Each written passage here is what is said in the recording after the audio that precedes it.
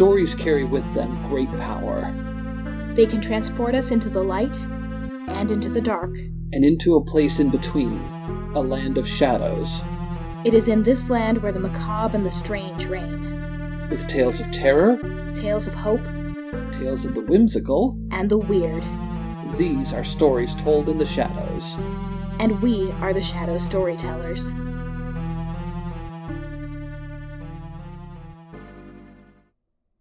Heroes are important to have. They help us aspire to be better, and following in their footsteps makes us feel connected to something grander than ourselves. When you have a hero, there is often no fear greater than being let down by them, discovering the image of them you fell in love with to be nothing more than a mask. This is a fear held not only by the humans of the world, but also its creatures of myth and legend, your vampires and trolls, your fairies and werewolves, and yes, even the witches. Pull up a broomstick while we present today's tale of magic, family, and hero worship gone awry, which we call the Coven of Everywhere Hollow. You're special, she told me, while I was sobbing into the dirt. I was 11 years old, lying face down in the school courtyard, surrounded by the plastic holly branches that I was supposed to be weaving into a garland for the winter dance.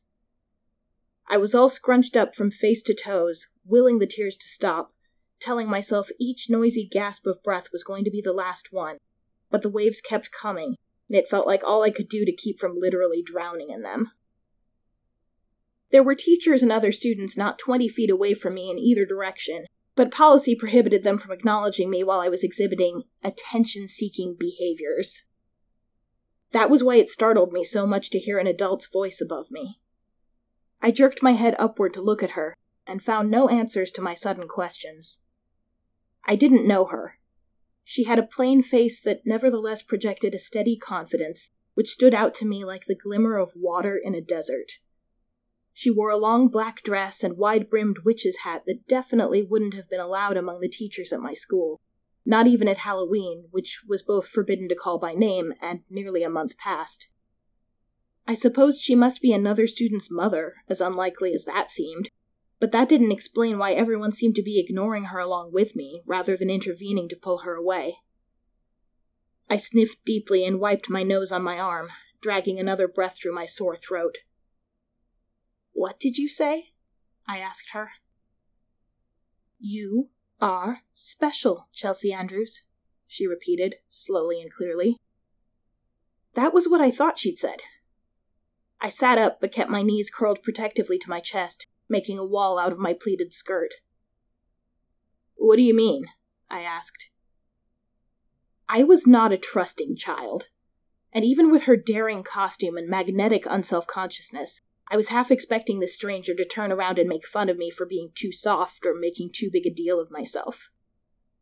"I mean," she said, with a blend of impatience and relish, "that your spirit burns as bright as a nuclear flash surrounded by old torches with the batteries run down.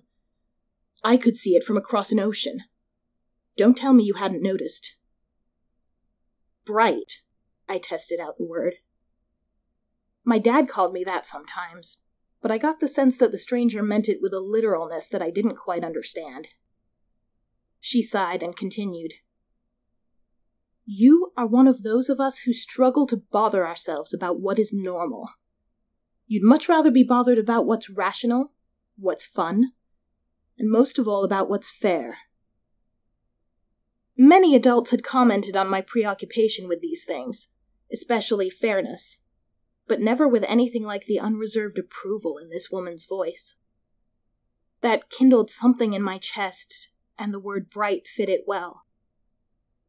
"So tell me, my little supernova," she said. "What is it that's trying to dim your light today?" With another, smaller heave of tears, I reached into my pocket and handed her the flyer for the dance. They had just been handed out that afternoon. "Well, I must say the layout leaves something to be desired," she said. "But nothing to shed tears over." "I can't go," I said, too distressed to fear trampling over her joke. "I see. Your parents disapprove?" she guessed. "Or no one asked you?" "No and no," I said. She examined the flyer for further clues. Let's see what we have here. No student may arrive with a date. Well, that makes that part simpler. I gestured for her to keep reading. Dancers may not touch any area of their partners except their shoulders. All dancing will be in individual or in temporary boy-girl pairs. Oh dear. I sniffed. That had been the first dent in my enthusiasm, but I had almost convinced myself that I could be happy dancing individually in the general vicinity of my friends before I'd read the rest. Girls' dresses must be approved 2 weeks in advance and may not be lower than collarbone height, shorter than 2 inches below the knee, or have bare shoulders or backs, the woman read on. I don't care so much about what I wear, I said automatically, certain that it would be shallow and not at all special to say otherwise. It was bad enough that the misery that had overcome me stemmed from a dance, of all things, in the first place. Oh, but you do care, the woman contradicted immediately. Your specialness would not allow you to do otherwise. The warmth in my ribcage expanded. Okay, maybe a little, I agreed, thinking about the sparkly silver dress I'd gotten for my birthday, with 2-inch straps that still counted as bare shoulders. It made me feel like a moon princess.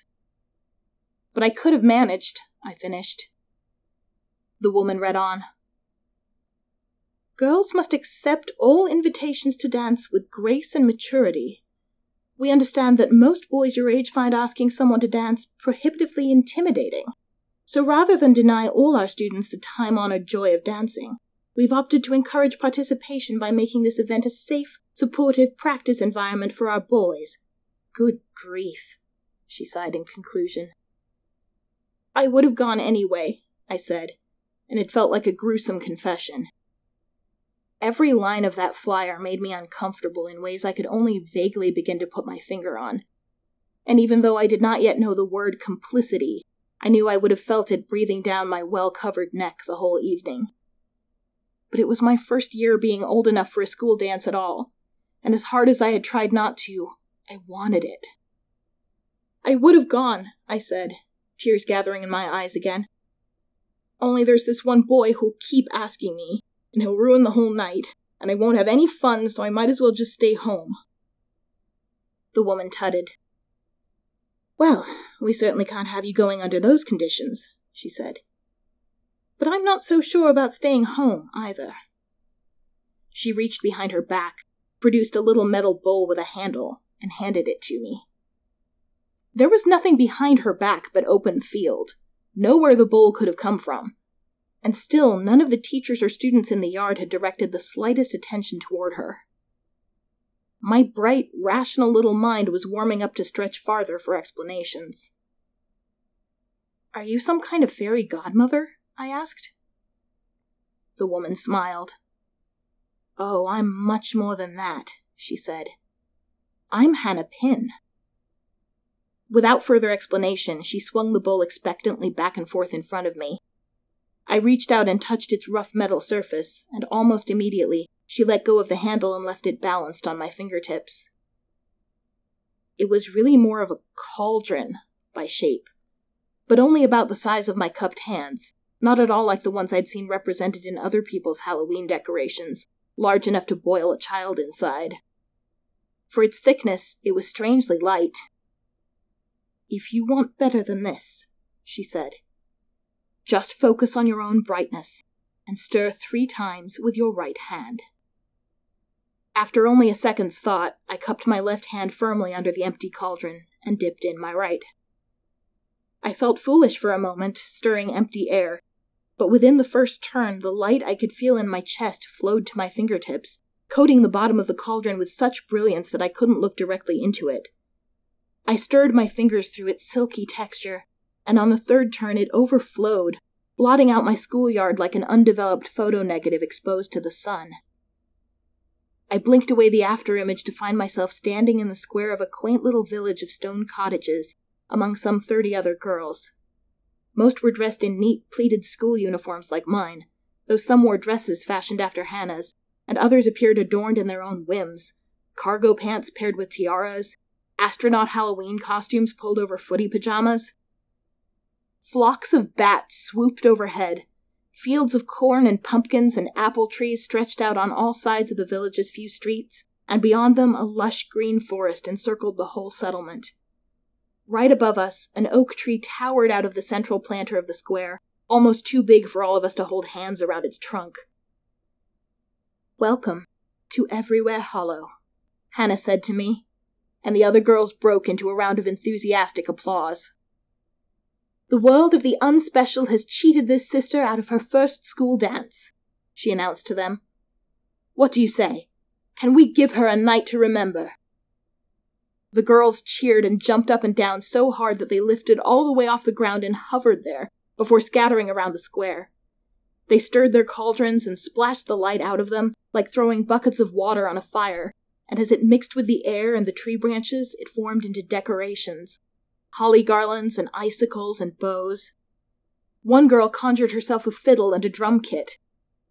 I watched them work, expecting to snap awake at any moment, preferably before I could get too attached to the comfort of standing there, surrounded only by those girls, without a teacher or parent or flyer in sight to tell me how burdensome my thoughts, feelings, or shoulders were. "There's nothing to be afraid of here, is there?" I asked Hannah with wonder. "That would be rather boring," said Hannah. "No, the Hollow holds terrors, but that's the best part. They're terrors we have the power to vanquish." "What kind of terrors?" I asked hesitantly. "Well," said Hannah, turning me around and pointing to the faint outline of castle towers poking over the top of the far trees. "After dinner and dancing, I've been thinking we're about due for a vampire hunt." So, we danced under the oak, and we ate. We played with the magic that permeated the Hollow and responded to our thoughts. And then, we went tracking a trail of vampire carnage through the forest to its source. As the newcomer, I had the honor of driving the final stake into the heart of the vampire lord who wanted to collect us all as living batteries to fuel his supernatural powers. By then, I didn't even care about the gushing fountain of blood soaking my moon princess dress, or rather a magical recreation of it, that I'd attended my welcome dance in. I'd already gotten the chance to be elegant in it, and while crawling through catacombs and flying at breakneck speeds through thorn-choked ruins, I'd found that the magical material adjusted easily to being adventurous in it as well. The only thing that could have made that night even better would have been not having to go home. As I grew tired, I felt myself lose substance in Everywhere Hollow, and struggled to grasp at things as the details of my bedroom at home intruded. When one world had dissolved completely into the other, however, the cauldron remained, looped over my arm, waiting for next time. Over the next few years, each time I returned to Everywhere Hollow, I found that it had expanded, both in population and in physical size. New cottages popped into existence wherever they could, and popular hangouts like the tavern just off the square expanded their layout to accommodate dozens, hundreds, thousands of citizens. Many of us had no shared language except for the local magic that we were all learning to wield, and I came to understand that our quaint little hollow was, in fact, literally everywhere, just hidden a few inches out of sight. I'll admit to a moment of selfish disappointment in those early days, when I realized that Hannah's definition of special was wider than I'd anticipated. But then Jessica, my best friend from school, received her cauldron, and the excitement of sharing my new escape with her drowned out those petty thoughts. Soon there were boys in the hollow, too, though not as many, and in place of cauldrons, Hannah presented them with long, gnarled walking staves to enter with. I was sure everything would go wrong when I first saw them there. Sure they would use those staves to chase us around and scare us away. But Hannah had a knack for picking the ones who didn't seem to mind sharing a world with a controlling majority of girls. There were fights here and there, and ill-chosen words, but in the end, almost unfailingly, we were all friends. I had never known I could be friends with boys before. More than just a shared escape, the cauldrons and staves became a way of recognizing kinship with each other back in the other world. Friendships materialized in minutes that would once have been blocked by years' worth of wariness, and seeing cauldrons and staves on the street every day helped remind us all that our friends within the hollow were as real as we were, with lives elsewhere and things in them to run from. It was about a year after I received my cauldron, which by then felt like the entirety of my life that mattered, when Jessica and I were preparing to raid a fortress of riddles in the mountain with our two newfound best friends, Peter and Nigel. Peter was crying that day, as he often did, wiping his eyes periodically as he reviewed his syllogisms. The rest of us stayed close, occasionally rubbing his back or conjuring him a new tissue box to save him the trouble. We had tried asking him about the tears, and all he would say was that the hollow was the only place they were allowed. Rather than ask him again for details, I said something to him that I'd been thinking about for a while. It's too bad we can't use magic on the other world now and then. Just a little bit.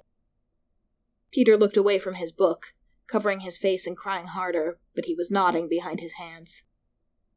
Yeah, Jessica agreed enthusiastically. I'd make Pastor Don drink a soda full of dirt, just like he did to me, and I'd throw in a handful of worm guts. He did that to you too? I asked. Though my stomach hurt just thinking about it, enough to make me tempted to change the subject immediately, there was a dark appeal in not being alone.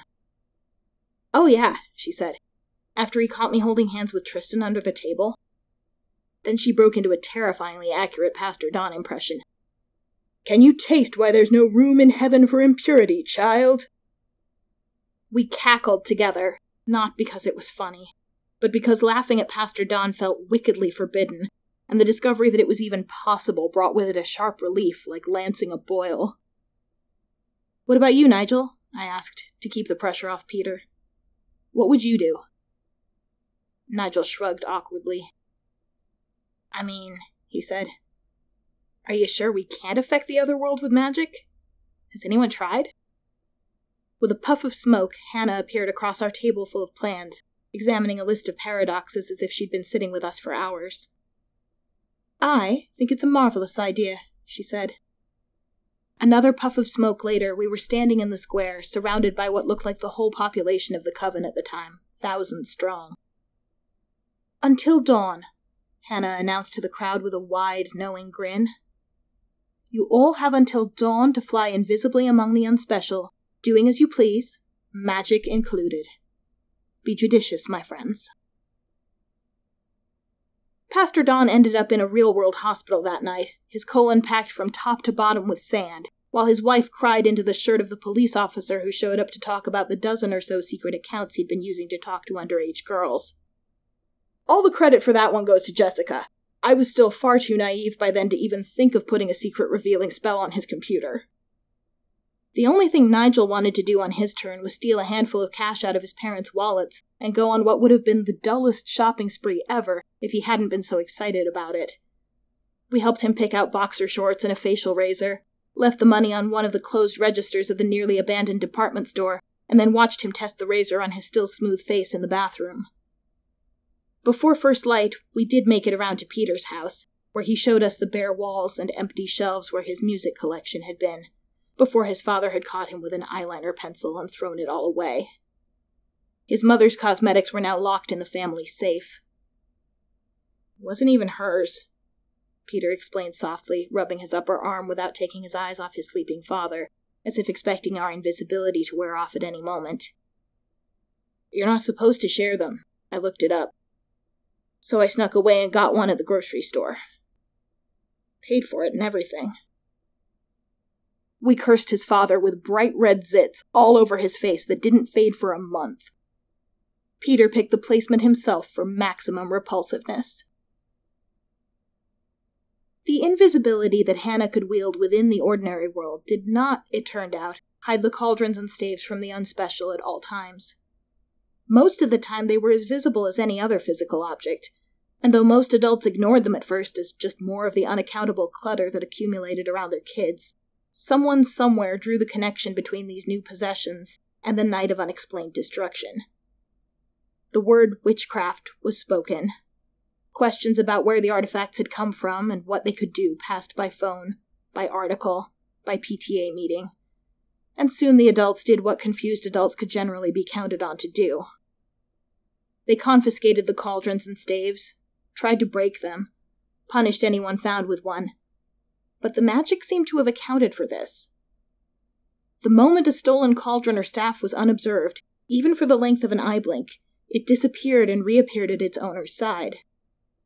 The cauldrons wouldn't break or even deform. A video of one getting the better of a hydraulic press soon made the rounds on the evening news. The staves were just as tough and seemed to repel fire, in spite of their rustic wooden appearance. And as for punishment, though we could not hold ourselves in Everywhere Hollow all the time, the cauldrons and staves whisked us away automatically any time an adult's wrath fell on us for holding them, no matter how tired we were, as if they felt responsible. More than the defense mechanisms of Hannah's magic, however, it was her gift for inspiring the hurt and lonely that protected us through the world's discovery of our witchcraft. Her identification of new members slowly stretched both forward and backward in age. My parents, for example, apologized for ever leaving me in Pastor Don's care in the first place and asked me, with an unfamiliar earnestness, what exactly was going on with all this magic stuff. My explanation probably sounded like nonsense, but within a week of their gesture, Hannah presented them with a cauldron and staff of their own to see for themselves. It made them a lot more comfortable with the whole thing, though they rarely visited the Hollow more than once or twice a year themselves. As the years and decades passed, even churches and schools like mine largely seemed to accept, or at least resign themselves to the existence and ubiquity of the Coven, redirecting their vitriol to newer, smaller, stranger apparent threats. That first generation, though, the witches of my age who'd grown up in the Hollow more than in our ugly realities of origin, we were always our own particular thing, almost another coven within the Coven. We had chosen each other, and our own little world, knowing it might cost us whatever place we could have had in the other one. We had fought the first, fiercest monsters together, before their weaknesses had become common knowledge, willing to die for the chance to see ourselves light up a bit of darkness. Right after most of us had just watched our unspecial classmates test out the latest tricks for sneaking minute amounts of liquor into grad night events, we toasted with tankards of ale and danced naked together through the forest clearing under the full moon. We held each other and whispered our eulogies together whenever our numbers shrank, occasionally at the hands of the monsters in the woods, but more often due to the intractable horrors of the other world we had come from. We comforted each other with reminders that when Katie's body was cornered at the wrong end of an unspecial's gun, or when Michael's was consuming itself alive with cancer, their minds had been safe in the Hollow until the end. There were bonds between us that simply could not be recreated by other means. Everyone I ever fell in love with, I met among the brilliant girls and stalwart boys of the Hollow. After many romantic escapades all around, Peter and I found ourselves trapped alone together in a cave overnight. We spent the time talking in a way we somehow had not in all our years adventuring in a group. A year later, we were married under the big oak tree at sunset, with Jessica and Nigel standing beside us. Hannah herself performed the ceremony. My parents and even Peter's mother and sister came. We stayed that whole night in the same tavern where we and our friends had celebrated more successful battles than I could count.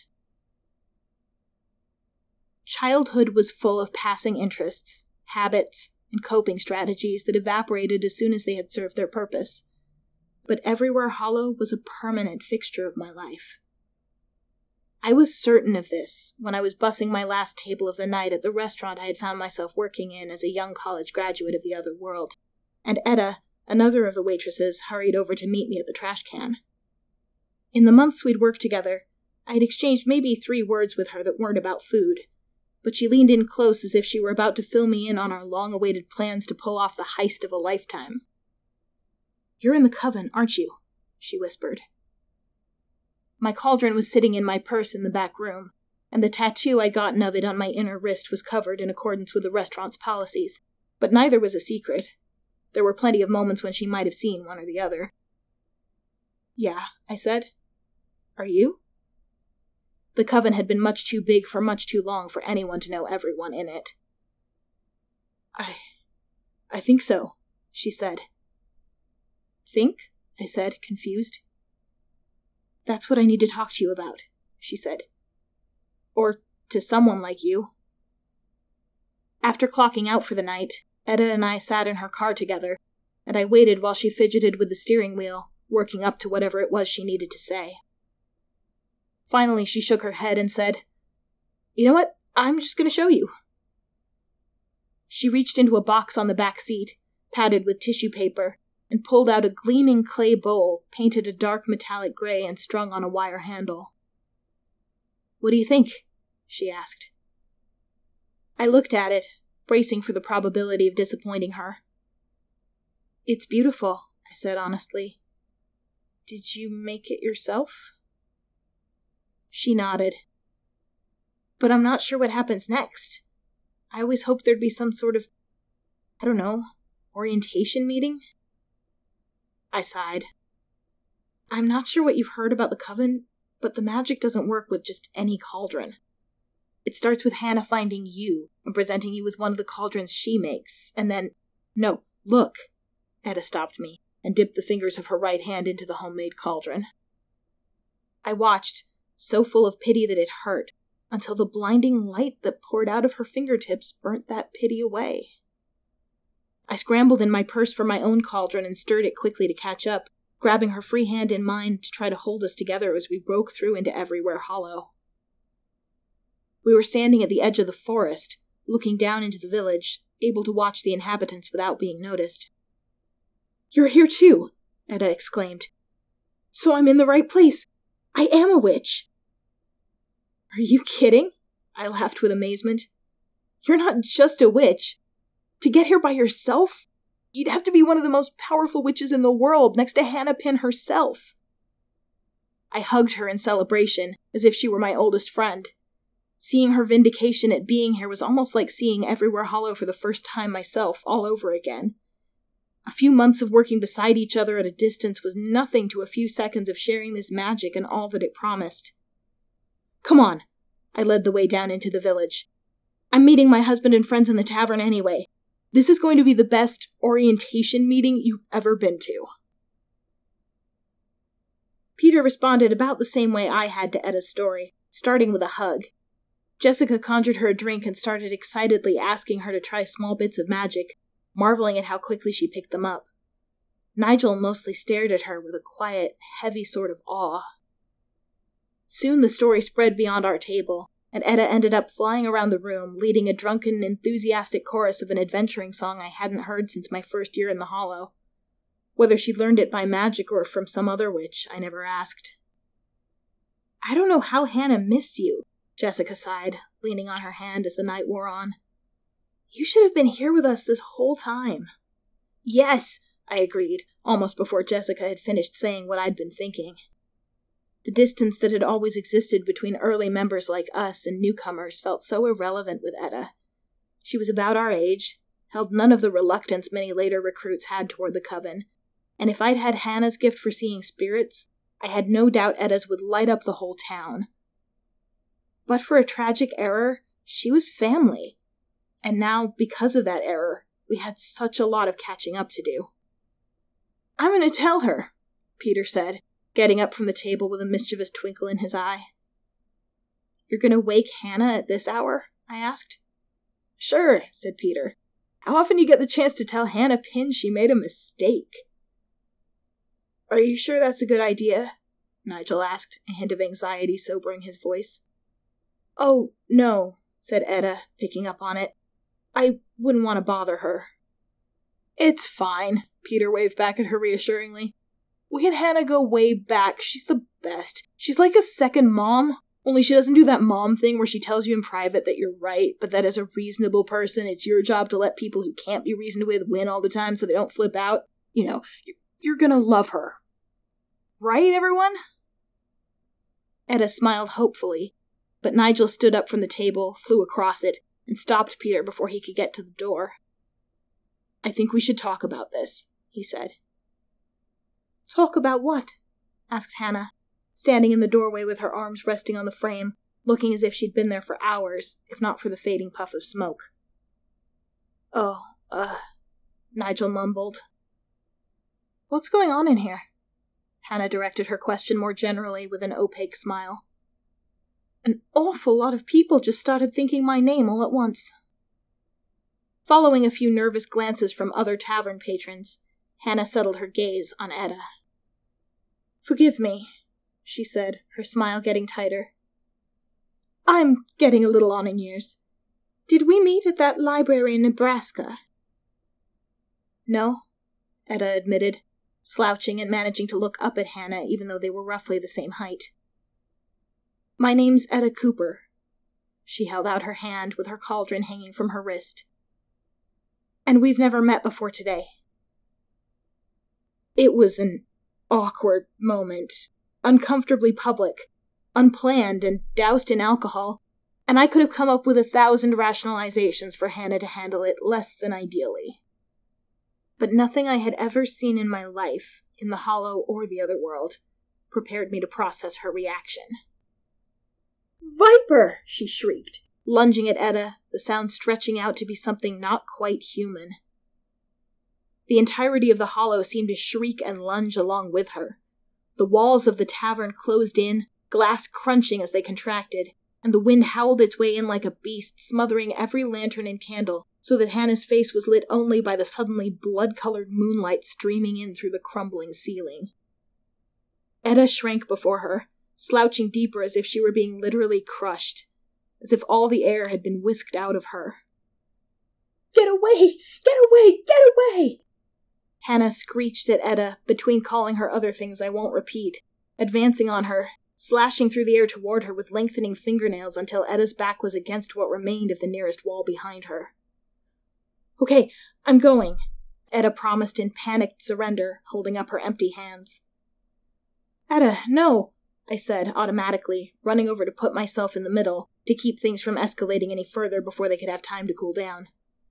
"You don't have to—" "I don't stay where I'm not wanted," Etta said sadly, stirred her cauldron counterclockwise with her left hand in a move I'd never seen before, and vanished. I want to skip this part so badly. I could almost rationalize telling myself that it's not a part of the story because it never actually happened. I never took Hannah Pinn's side in this. I never hurt anybody. But if the confrontation with Etta in the tavern had been isolated, if the unprompted hate, the flat-out meanness that I saw rear up in Hannah that night had gone back into hiding, if it had all just ended there, without apology or correction, but without sequel as well, I would have found a way to forget it. I was ready to. I wanted to. I wished, I prayed that she would let me. Perhaps fortunately for my soul, but unfortunately for so many other people, it didn't end there. It got worse. Etta avoided me the next day at work, as if we had never started speaking, and I hated how relieved I was not to have to think of what I could possibly say to her. I rushed home after my shift, and Peter and I barely stopped to kiss with our otherworld bodies before turning to our cauldron and staff. By the look on his face, I guessed that he had the same sick feeling in his stomach that I did, but we couldn't just let things in the Hollow, in our home, stay as we had left them. When we materialized in Everywhere Hollow, we weren't in the square where we usually found ourselves. We were at the far end of the street of cottages, where a checkpoint had been conjured into existence, complete with a pair of stone archways reminiscent of otherworld metal detectors. "Make sure you're holding your own assigned cauldron or staff as you pass through," called Robbie, one of the more active Coven members of our parents' generation. "Be prepared for inspection of any irregularities," added Amber, a woman my own age who'd been singing in the tavern with us only last night. I'd fought trolls with both of them on multiple occasions. "This is bullshit," shouted someone I wish had been me, who was quickly grabbed and dragged out of line. Peter and I shuffled through the arches in a daze, helped along by the sight of Jessica already in the village waving for us. Who knew what she might want? Maybe she was in trouble. Maybe we were late for an adventure already in progress, the one that would end with us fixing whatever bizarre horror had somehow seized our leader's mind. When we reached Jessica, however, she just gave each of us an exhausted hug and couldn't seem to find anything to say. Rather than go back to the tavern, we shut ourselves up in the cottage that belonged to Peter and me, built a fire, and whispered stories of the old days until we fell asleep and slipped back into the other world. For days, I kept waiting for my chaotic, rebellious, fair-minded mentor to return. I missed her terribly, but the more I looked back at my life in the Hollow, the less I saw her there. The more I saw us, how desperate we all were, how much we needed to get away, to have someone, anyone, tell us that we were meant for any kind of power. I saw us taking care of each other, taking the best of what we had needed to hear and passing it along. And I saw us being assholes who looked the other way, long before now. In fact, those were the moments where her presence stood out the most clearly. I saw her gathering only the skinniest and palest of us into welcome crews and goodwill parties who interacted with the other world as the Coven became more publicly known, and us pretending it was nothing but a coincidence. I remembered how I made the cut only once, when I was in the middle of a particularly bad bout of anorexia and dating a boy. I remembered how Hannah had managed to simultaneously brag about and ignore me whenever I had gained weight or shown an interest in anyone else, and how that had seemed so revolutionary to me at the time compared with the vicious scrutiny of the other world. I thought about the night of mischief and invisibility, and how impishly bright her smile was whenever she checked in on us. Even knowing everything I know now, I'm not sorry for any of the targeted strikes the four of us made that night. But that was only part of what happened. When we had no particular goals of our own, we met up with others in the Coven and flew through the streets, flocks of kids ranging from 9 to 15 or so, hurt and angry and high on our first taste of real-world power, breaking windows, stealing candy and toys, blowing up lawn ornaments, tripping late-night pedestrians. Petty things we could almost have done without the help of magic. Mean things that served no purpose beyond proving to ourselves that, with or without the gift of invisibility, we existed. There wasn't enough time to pick through the past with due thoroughness now. The days kept ticking by in the present, and Nigel had not returned to the Hollow since the night of Etta's visit. He was living in Canada at the time, and Peter, Jessica, and I only had an outdated email address to contact him outside the Hollow. That had never seemed like such a dangerous oversight before. We had to use a locator spell to get an approximation of an otherworld address for him, and then beg and wheedle and trade to line up 3 days off work to drive up to it together. We knocked on a dozen doors of an apartment complex before a man answered us with a look of recognition on his face. He waved us inside and showed us to a framed picture of the four of us, Peter, Nigel, Jessica, and me.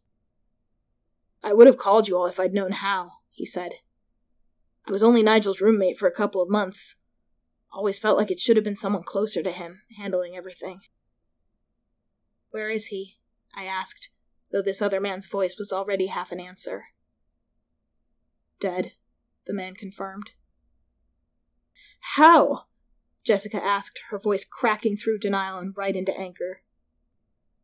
"Hung himself in the closet," the man said. "No, but," Peter sputtered. "I mean, was there a note?" "Yeah, just a moment," the man said kindly, stepping away into one of the bedrooms. He returned with Nigel's staff, a piece of notebook paper tied around it with string.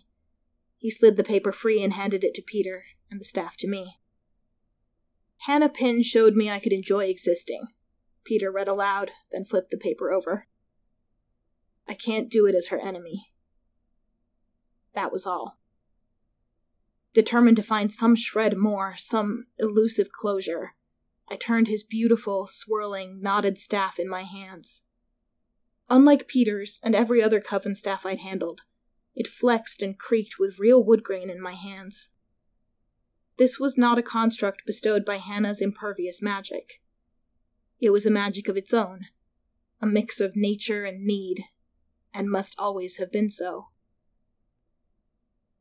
"We have to stop her," I said. The words felt disembodied, as if they must have been spoken by someone braver and channeled through my mouth by mistake.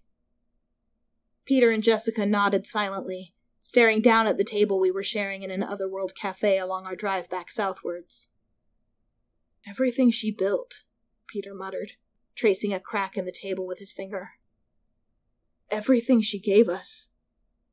So many of us wouldn't... I wouldn't be alive today without her. I know it. Nor would I said. But that doesn't make her right. No, of course not, said Peter. It doesn't make sense. Yeah, why us? Said Jessica. And why not Etta? Why not Nigel? Who in the world is kinder and sweeter than Nigel? Who was more in need of a family? Yeah, said Peter, but I meant... She knew that family wasn't the only thing we needed. She knew how much we needed the chance to fight evil, and she knew what that meant, what it looks like, how to synthesize it for us. How could someone who understands that turn out to be... He trailed off and looked up at the TV in the corner of the dining room.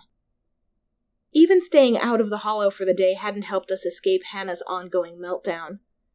She had become an otherworld celebrity during the rise of the Coven, but had been notoriously reclusive until these last few days. Now she seemed to be on every talk show, every news segment, every channel.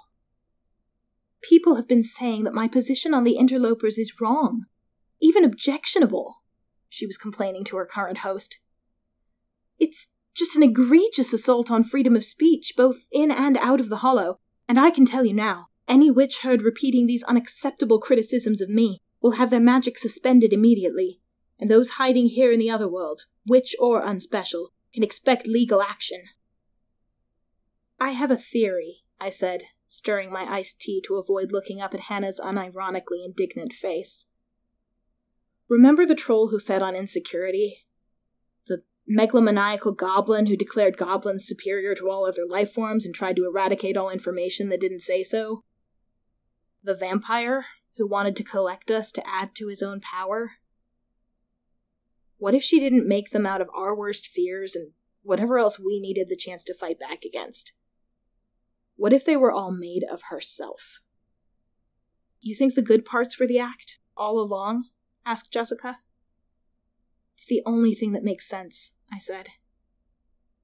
So she's just another monster, Peter said with finality. But what can we do? We can't just stick a stake through her heart. She's a real person from the real world. That'd be murder, right? That did make things harder. As violent as life in the Hollow could be, there had always been a clear distinction between magical constructs for fighting and those of us who were real and alive. And besides that, said Jessica, she has no weaknesses. I've never seen anything hurt her, ever. Well, I pointed out, we do know one thing that scares her. Etta was scheduled to close at the restaurant on the last day of our trip, and we got back into the city just in time for me to wait for her in the parking lot. Peter and Jessica waited farther down the street so as not to overwhelm her. Even so, Etta took one look at me, stubbed out her barely started after-work cigarette, and jogged right to her own car. Wait, please, I said, following after her. I need your help. Fuck you, witch, she said, jerking her driver's side door open. I don't need your cool kids' coven anyway. Please, I said, dropping to my knees on the asphalt behind her bumper, not caring how dramatic I looked, or whether the manager or any of our coworkers might wander out at any moment. I'm sorry, Etta. I am so sorry. Etta turned around to look at me. She sent people here. Did you know that?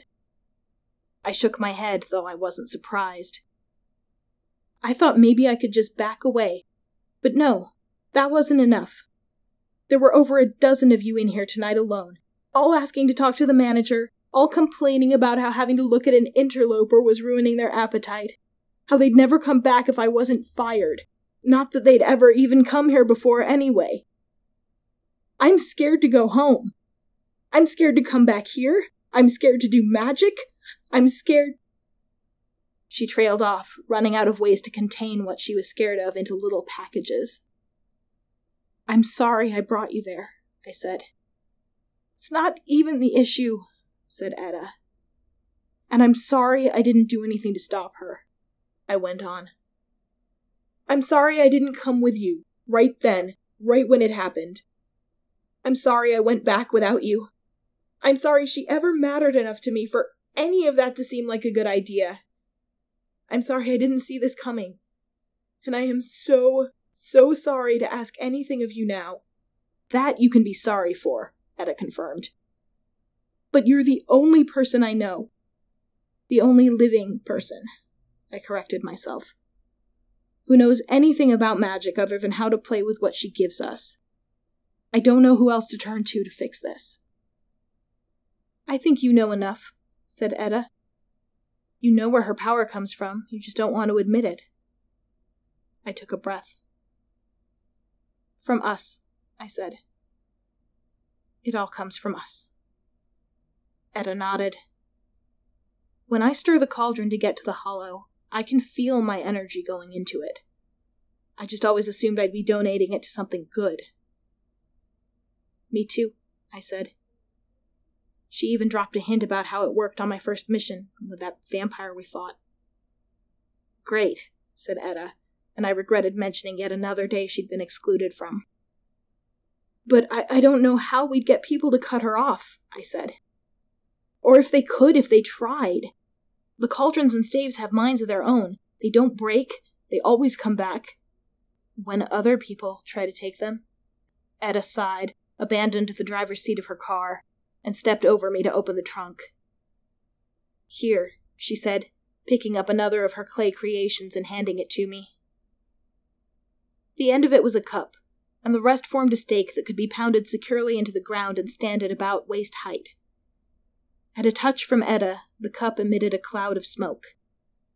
This is what I used to calibrate my prototypes, she said, when I was trying to get myself in tune with the everywhere hollow frequency. That's the best I can describe it. If the rightful owner of a cauldron or staff places it in the smoke, it should disconnect it from everywhere hollow and recalibrate it to the blank bit of magic I've got it set to. Kind of like forgetting a Wi-Fi network, only probably without being able to get it back. I can set it up with a psychic message explaining it to people and begging them to use it, but no one can make that choice for them. Peter and Jessica came with me to deliver the recalibration pillar to the spot where it would do the most good. Etta helped us tweak the attunement of our cauldrons and staff just enough to let us materialize a few feet inward from the new checkpoint, and from there, we sprinted wildly down the main street to the square, which in spite of everything remained almost as packed as ever. The pillar pulsed its message outward as we went, along with its column of smoke, and I could see the magical understanding of its purpose dawning on faces one by one as we passed them. No one threw themselves forward to be the first to offer up their cauldrons or staves, but plenty of bystanders left what they were doing to follow us at a safe distance, watching with wary curiosity for what was about to happen. Hannah waited for us, nestled regally in the roots of the big central oak tree where I'd planned to plant the pillar. Of all the people to side with the enemy, she said sadly, when we were close enough to hear, I never would have believed it would be you three.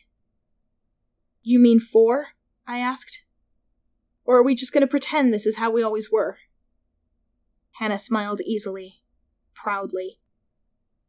The interlopers have to be stopped. They're the greatest threat we've ever faced. How are they a threat? Peter asked simply.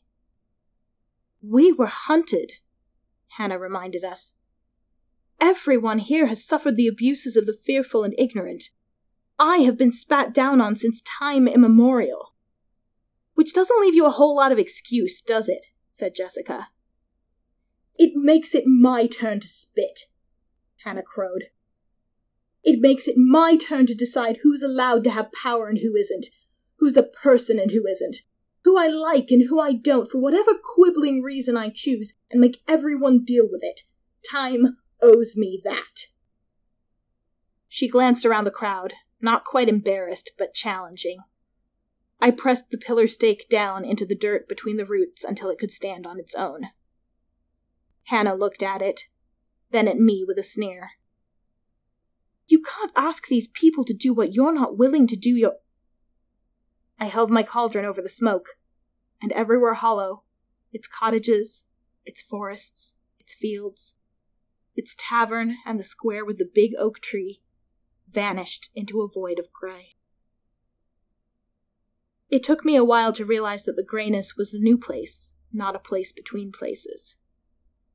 It stretched out on all sides, empty and potential-filled and limitless and desolate.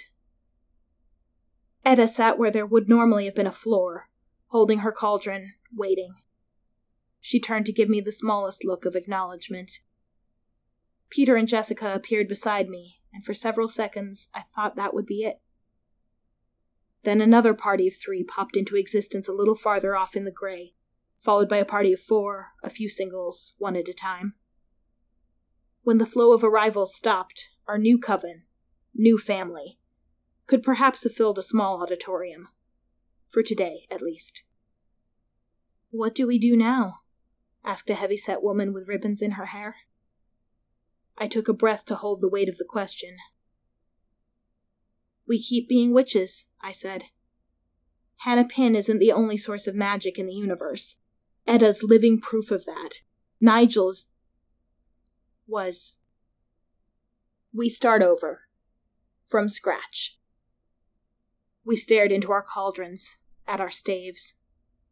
Glances slid sideways now and then to Etta, the one person among us who had mastered even the first step of what we were all about to attempt. Etta didn't look back at anyone, did not accept or respond to the implicit request to become our new teacher. But nor did she leave our gathering before placing her hands around her cauldron, almost in demonstration, and summoning a warm, multicolored glow. Flowers burst into life around us, beginning to fill in the blank space.